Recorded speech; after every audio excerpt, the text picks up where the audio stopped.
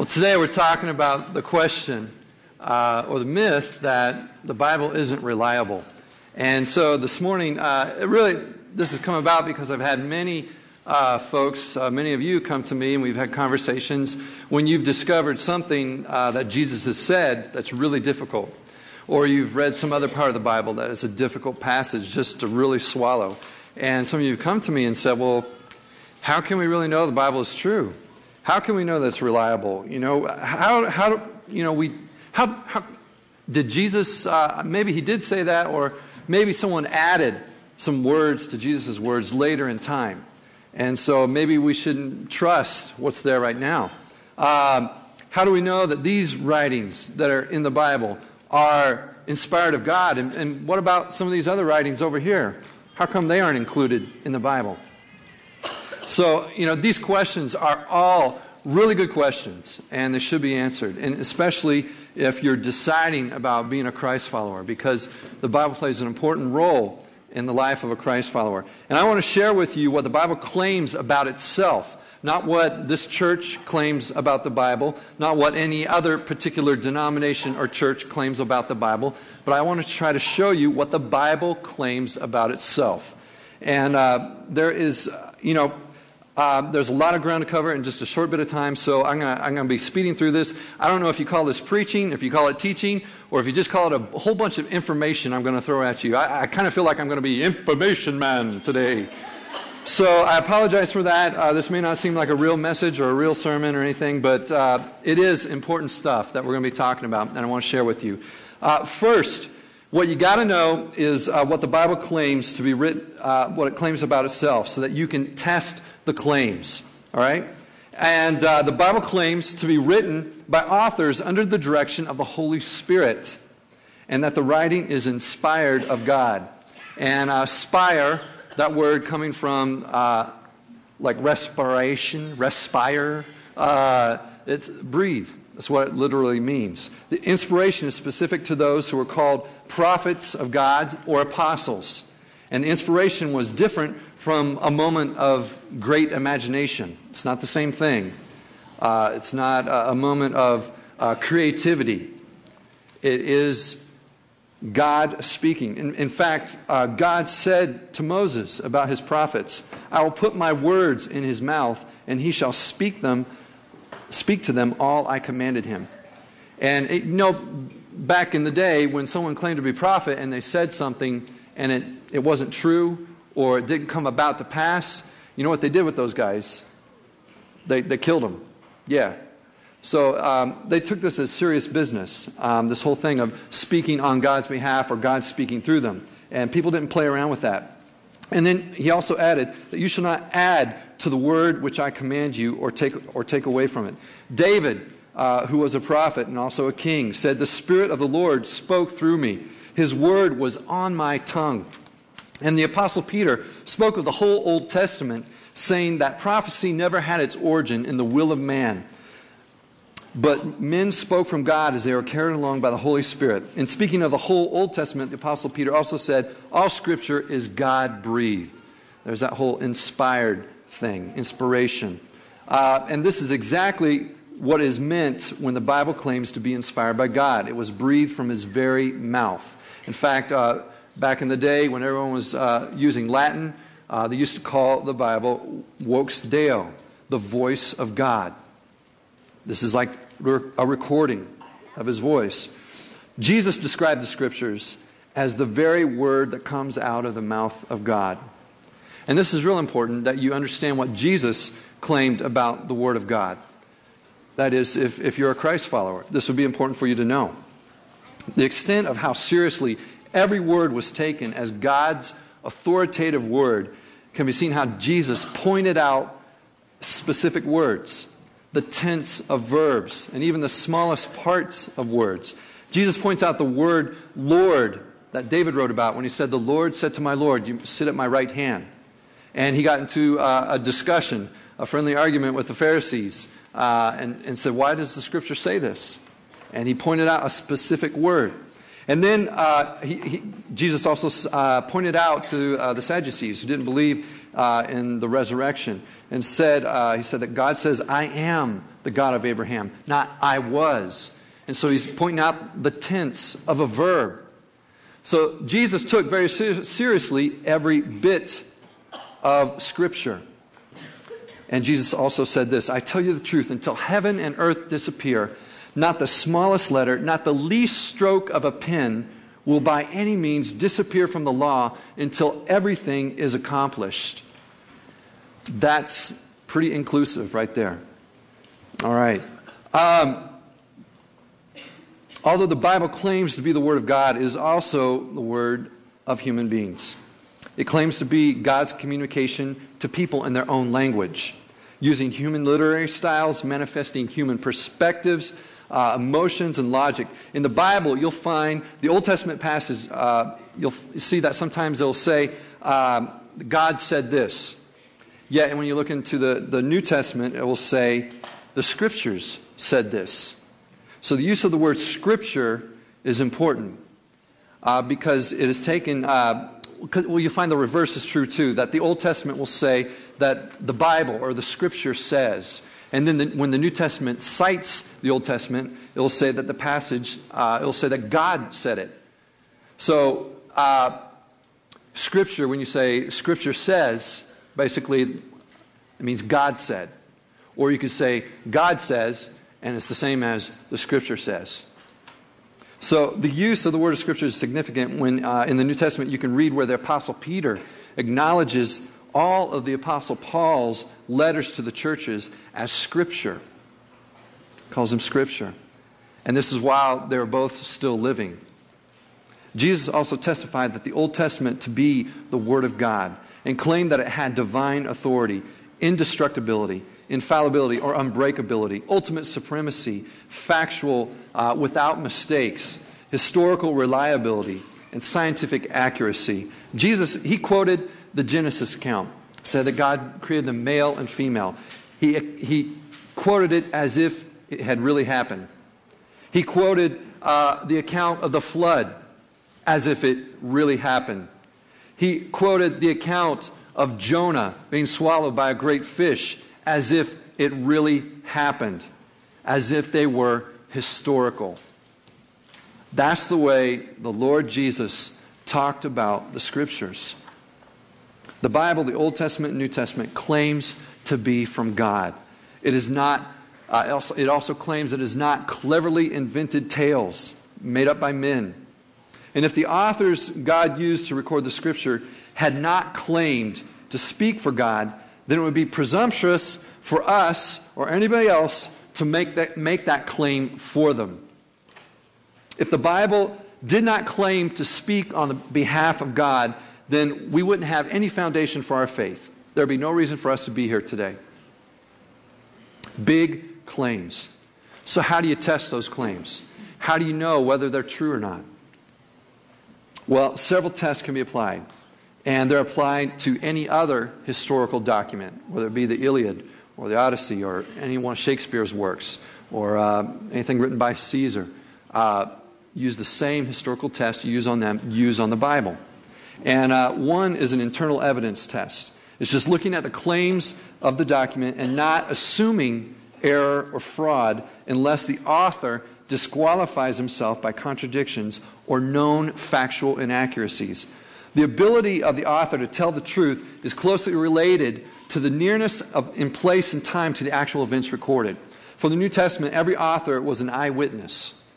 Every author was an eyewitness or recording the account of an actual eyewitness. Mark was a traveling companion to Paul and wrote and recorded for him. Mark for Peter, Paul, Luke was writing for Paul. Sorry, got them switched around. Closeness to the recorded events is also important. Again, like if you had an eyewitness account, it would be good if you're in an accident. Well, and you have somebody that comes in and testifies for you. Well, it'd be great if they were right there at the scene of the accident. Because if they're somewhere else, 2 blocks away, 3 blocks away, then their account is not credible. Okay? So nearness to the time of the events is also important. And the New Testament accounts of Jesus were being circulated within the lifetime of those who were alive at the time of Jesus' life. So the apostles, the disciples of the apostles. People could confirm or deny the accuracy of the accounts. The disciples of Jesus who recorded the accounts of Jesus' life and teachings knew that they couldn't risk changing or manipulating the facts. And they even confidently appealed to the knowledge of their hearers, saying, "We are witnesses of these things, as you yourselves know." And the writers of the New Testament also knew that there were eyewitnesses who were hostile to the gospel, hostile to the Christian faith. And they knew that if they invented any false statements, they could be and would be challenged, because there were people still alive who saw what happened, knew the story of what happened. So the disciples who wrote stood by their accounts in the light of opposition and even in the face of death. And the big question is, who would die for a lie? Who would die for a lie? Yet all of the apostles, except John, were executed for their testimony to the truth of the Scriptures that Jesus was the crucified and resurrected Messiah. The other internal evidence to the truth of the Scriptures is the honesty of the accounts.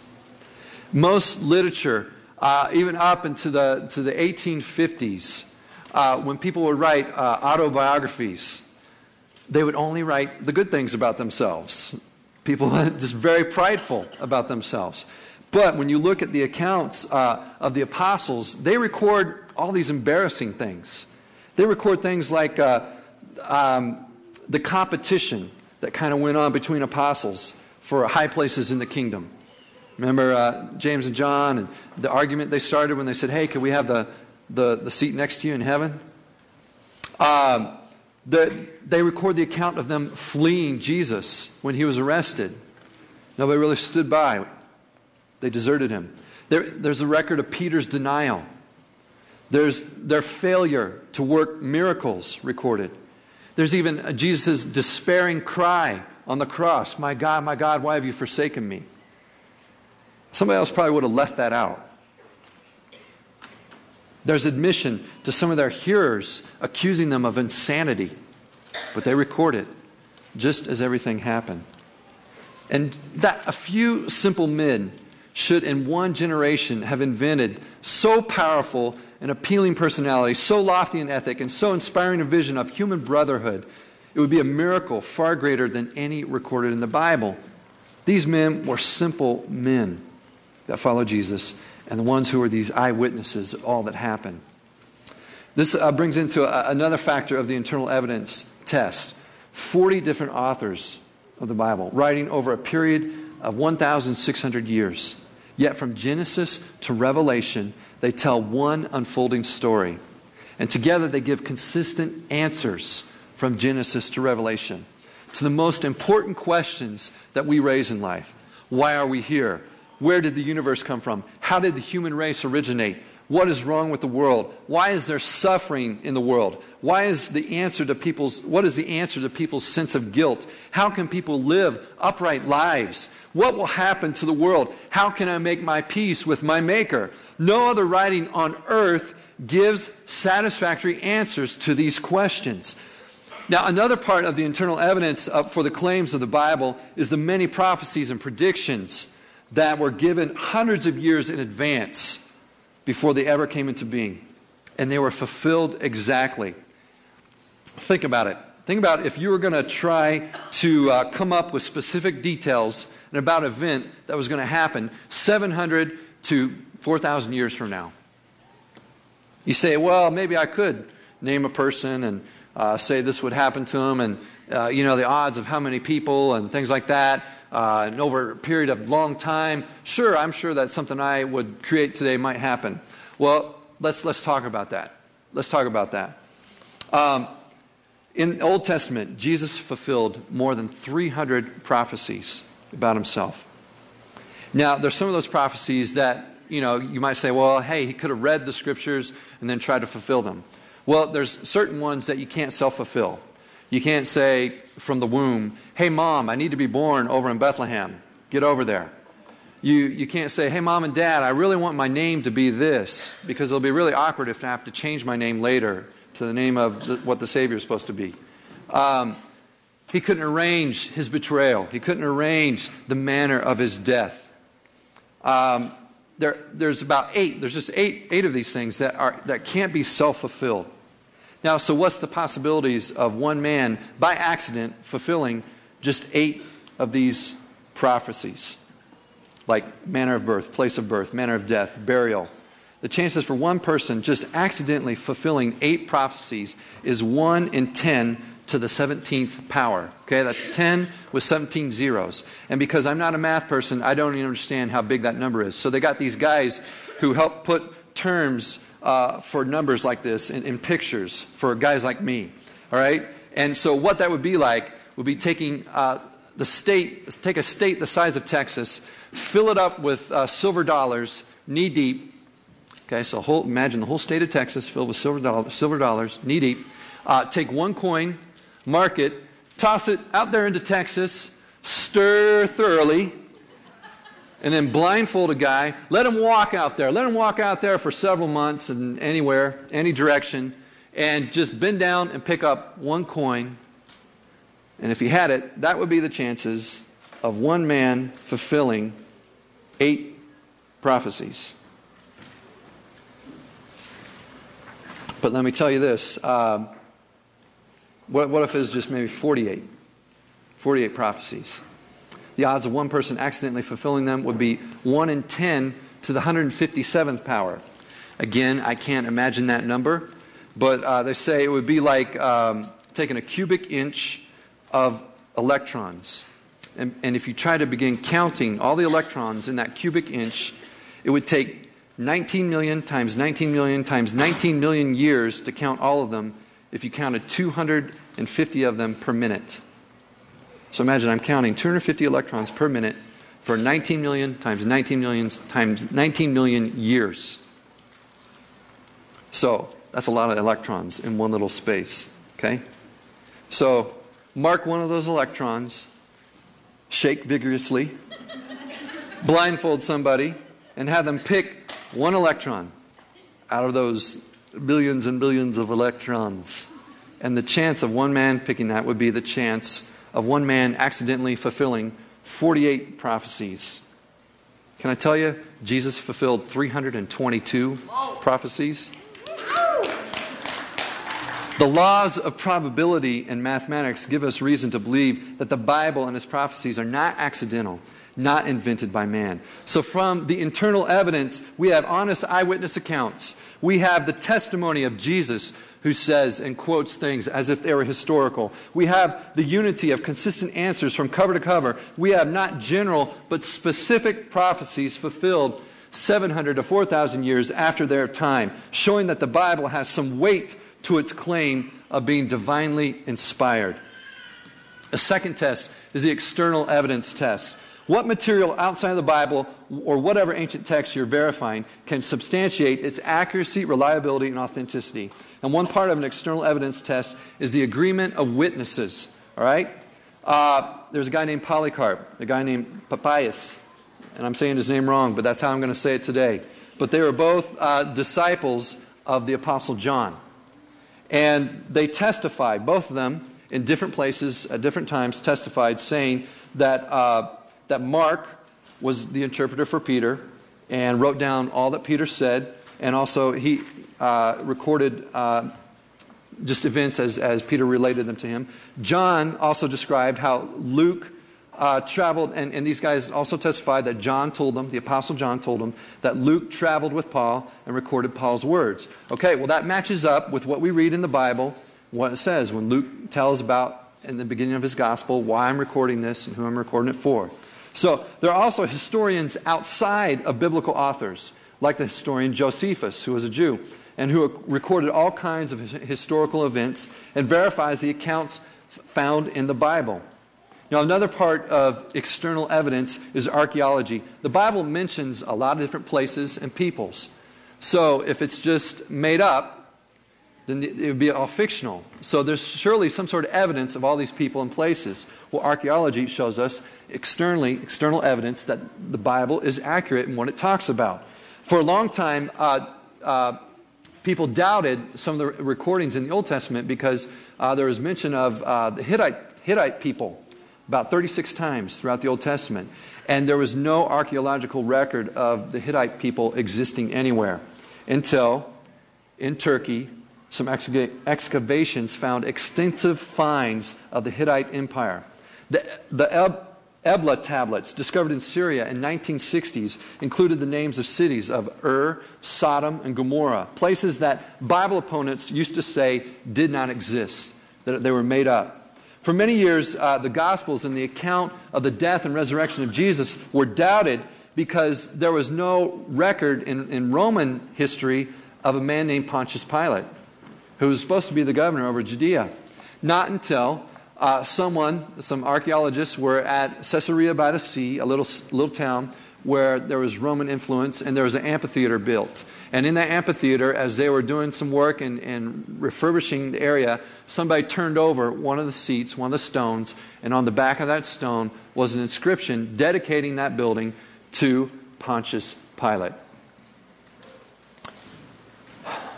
Archaeology also gives evidence to the preservation of the Bible that has not been tampered with or changed. Just after Israel became a modern nation in 1948, a Bedouin shepherd discovered one of the most important archaeological treasures of our time. In a cave near the Dead Sea were found numerous clay jars holding biblical manuscripts that predated the oldest copies we presently had by 1,000 years.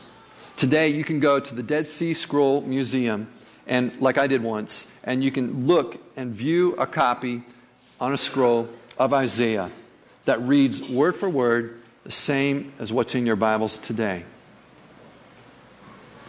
It's pretty amazing. That brings me to the final test for the reliability of the Bible. What is called the bibliographical test, which is like an internal and external evidence test. It's used on other historical documents, not just the Bible. But the bibliographical test examines the transmission of texts, how they reach us today. And this is the test that answers the question, after so many years of being translated and passed on, hasn't the Bible been altered by men? And since we don't have the original documents that Isaiah wrote or that the Apostle Paul wrote, how reliable are the copies that we have today? So the way the bibliographical test works is that it measures the accuracy of the number of copies and how close in time those copies were written to the actual events and the original copy. So here's what I mean by this. The history of... got another name. I didn't do my homework very well. The history of... It's a Greek guy. Thucydides. We'll say it that way. He lived between 460 and 400 BC. And his manuscripts are available to... his writing is available to us today from just 8 manuscripts dated about AD 900, almost 1,300 years after he wrote the original. So looking at that, you go, well, that may not be very reliable. Aristotle wrote his Poetics around 343 BC, and there's only 5 manuscripts known. And the earliest copy is dated AD 1100, nearly 1,400 years after he originally wrote. Caesar composed his history of the Gallic Wars between 58 and 50 BC, and its reliability rests on just 9 copies dating 1,000 years after his death. When it comes to the New Testament, the reliability rests on 20,000 manuscripts, some of the earliest copies being written AD 130 and AD 155, only 60 to 75 years after the originals were written by the apostles. When it comes to the manuscript authority of the New Testament, the abundance of materials outdistances any other historical document. The Iliad by Homer is the only writing that comes close, with 643 manuscripts, and it ranks second in manuscript authority after the New Testament. So what did I just tell you? If you have 20,000 ancient copies of the New Testament and you can compare them and you can see if there's discrepancies within those, and you can also compare them to what we have today. The time factor is also important, that some of our earliest copies of the New Testament are around 130 to 155 AD, because the students of the apostles were still alive at that time. They were there to point out errors. They were there to say, nah, sorry, that's not the way the Apostle John told me it went. That's not the way that the Apostle Peter told me the way it went. they were still living. So we can know that the words of Jesus recorded in the Bible are accurate and weren't thrown in at some other later date. No, now, one note beside this point, and I hear this sometimes, is the myth that there are inaccuracies because of the many languages the Bible has been translated to. But I want you to know the Bible was never translated from Greek to German, from German to English, from English to Japanese. Okay? The Bible is always translated from its original language, Greek or Hebrew, to the native language. So it's translated from Greek to English, from Greek to German, from Hebrew to English, from Hebrew to German. Okay? There's no little ladder or domino effect of translation. It's always going back to original. So one last question to the reliability of the Bible is, how do we know that what we have in the Bible are the only inspired God writings? How do we know that these are inspired and not others? Well, the books that are included in the Bible were referred to as the canon. In Greek, canon meant reed. Reeds were used to measure things with. They were measuring rods. And so canon meant standard. And so what the standard for what was accepted or recognized as divinely inspired was boiled down to about 5 questions. And here's what they were. Is it authoritative? Does it come from God? Having a divine, thus says the Lord. Does it claim to be from God? That was one of the things. Second thing, is it prophetic? Was it written by a man of God? 3, is it authentic? There are a lot of spurious copies later. There are spurious writings, some claiming that they're from Thomas or from one of the apostles. But it was, they were found and shown around 200 AD. And most of the believers were like, no way, that can't be. Also, is it dynamic? Meaning, did it come with the life-transforming power of God? And then 5, was it received, collected, and read and used by the people of God? For the New Testament, there were 2 other questions asked. Does it have apostolic authority? Meaning, did it come from one of the 12 apostles? And 2, did it have apostolic approval? Like, as in the case with Mark was writing for Peter, who we don't know if because he was a simple fisherman, he didn't know how to write, someone wrote for him or what. But these questions led to the exclusion of different books that were not included in the Bible. The apocryphal books, which were never quoted by Jesus and never accepted by the Jews. For the Old Testament and New Testament, there were Hebrew councils that gathered and church councils, but they didn't choose the books that were to be in the Bible. You know what those councils were for? They were there to say, there are people coming up with false writings and saying, we need to share this in church, and this is what's right, and this is what's good. And the councils came together to say what was not inspired of God, not to say what was. Because pretty much everyone had already agreed upon what was good and what was right and what was from God. So the canon had already been recognized and accepted by the people of God. The councils were only formed to come in agreement and affirm what was accepted and reject heretics who were propagating their own writings and books like the Gnostic Gospels, which claim Jesus never came in flesh. Well, that's directly opposed to the teaching of the apostles.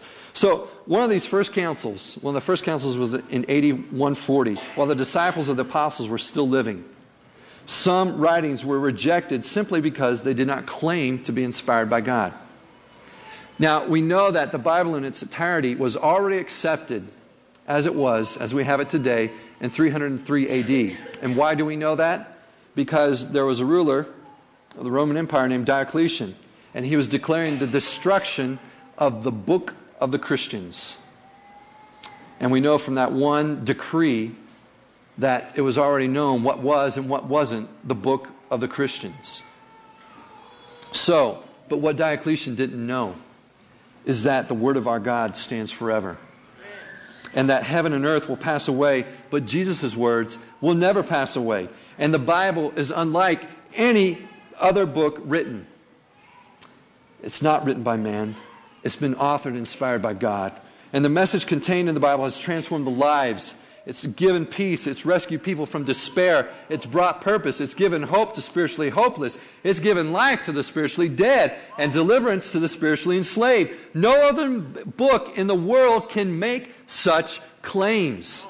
None other. The message in the Bible has transcended culture and changed entire tribes and nations, like the Celts of Ireland, the Vikings of Norway, and the Auca Indians of Ecuador. the book of Moses were written 500 years before the earliest Hindu scriptures, 2,000 years before Muhammad penned the Quran. And during the Bible's long history, no other book has been as loved or as hated as the Bible. It divides. Many have tried to destroy or disprove the Bible and then later found themselves professing the belief in the message contained in it. The internal and external evidence, the integrity, the archaeology, the bibliographical test, the historical accuracy, the prophecies fulfilled, the unity of it all, and its endorsement by Jesus all tell me that there is a great body of evidence that the Bible is indeed more reliable than any other writing on this earth. But you know what? I didn't know any of that when I started reading the Bible at age 14. I didn't know any of that. I was just asked to read it, and I did. And when I started reading it, something happened. There was conviction and belief that wasn't there before I read it. Something happened to me. It came alive to me. I only knew one thing to do, and that was to respond to the message contained in the Bible by obeying what it said. So I came to Jesus. And by doing what He said and experiencing the results, I found all the evidence I needed that the Bible was true. I believe the Bible is the Word of God, and that is entirely true and God-breathed. All Scripture is God-breathed. It is, people.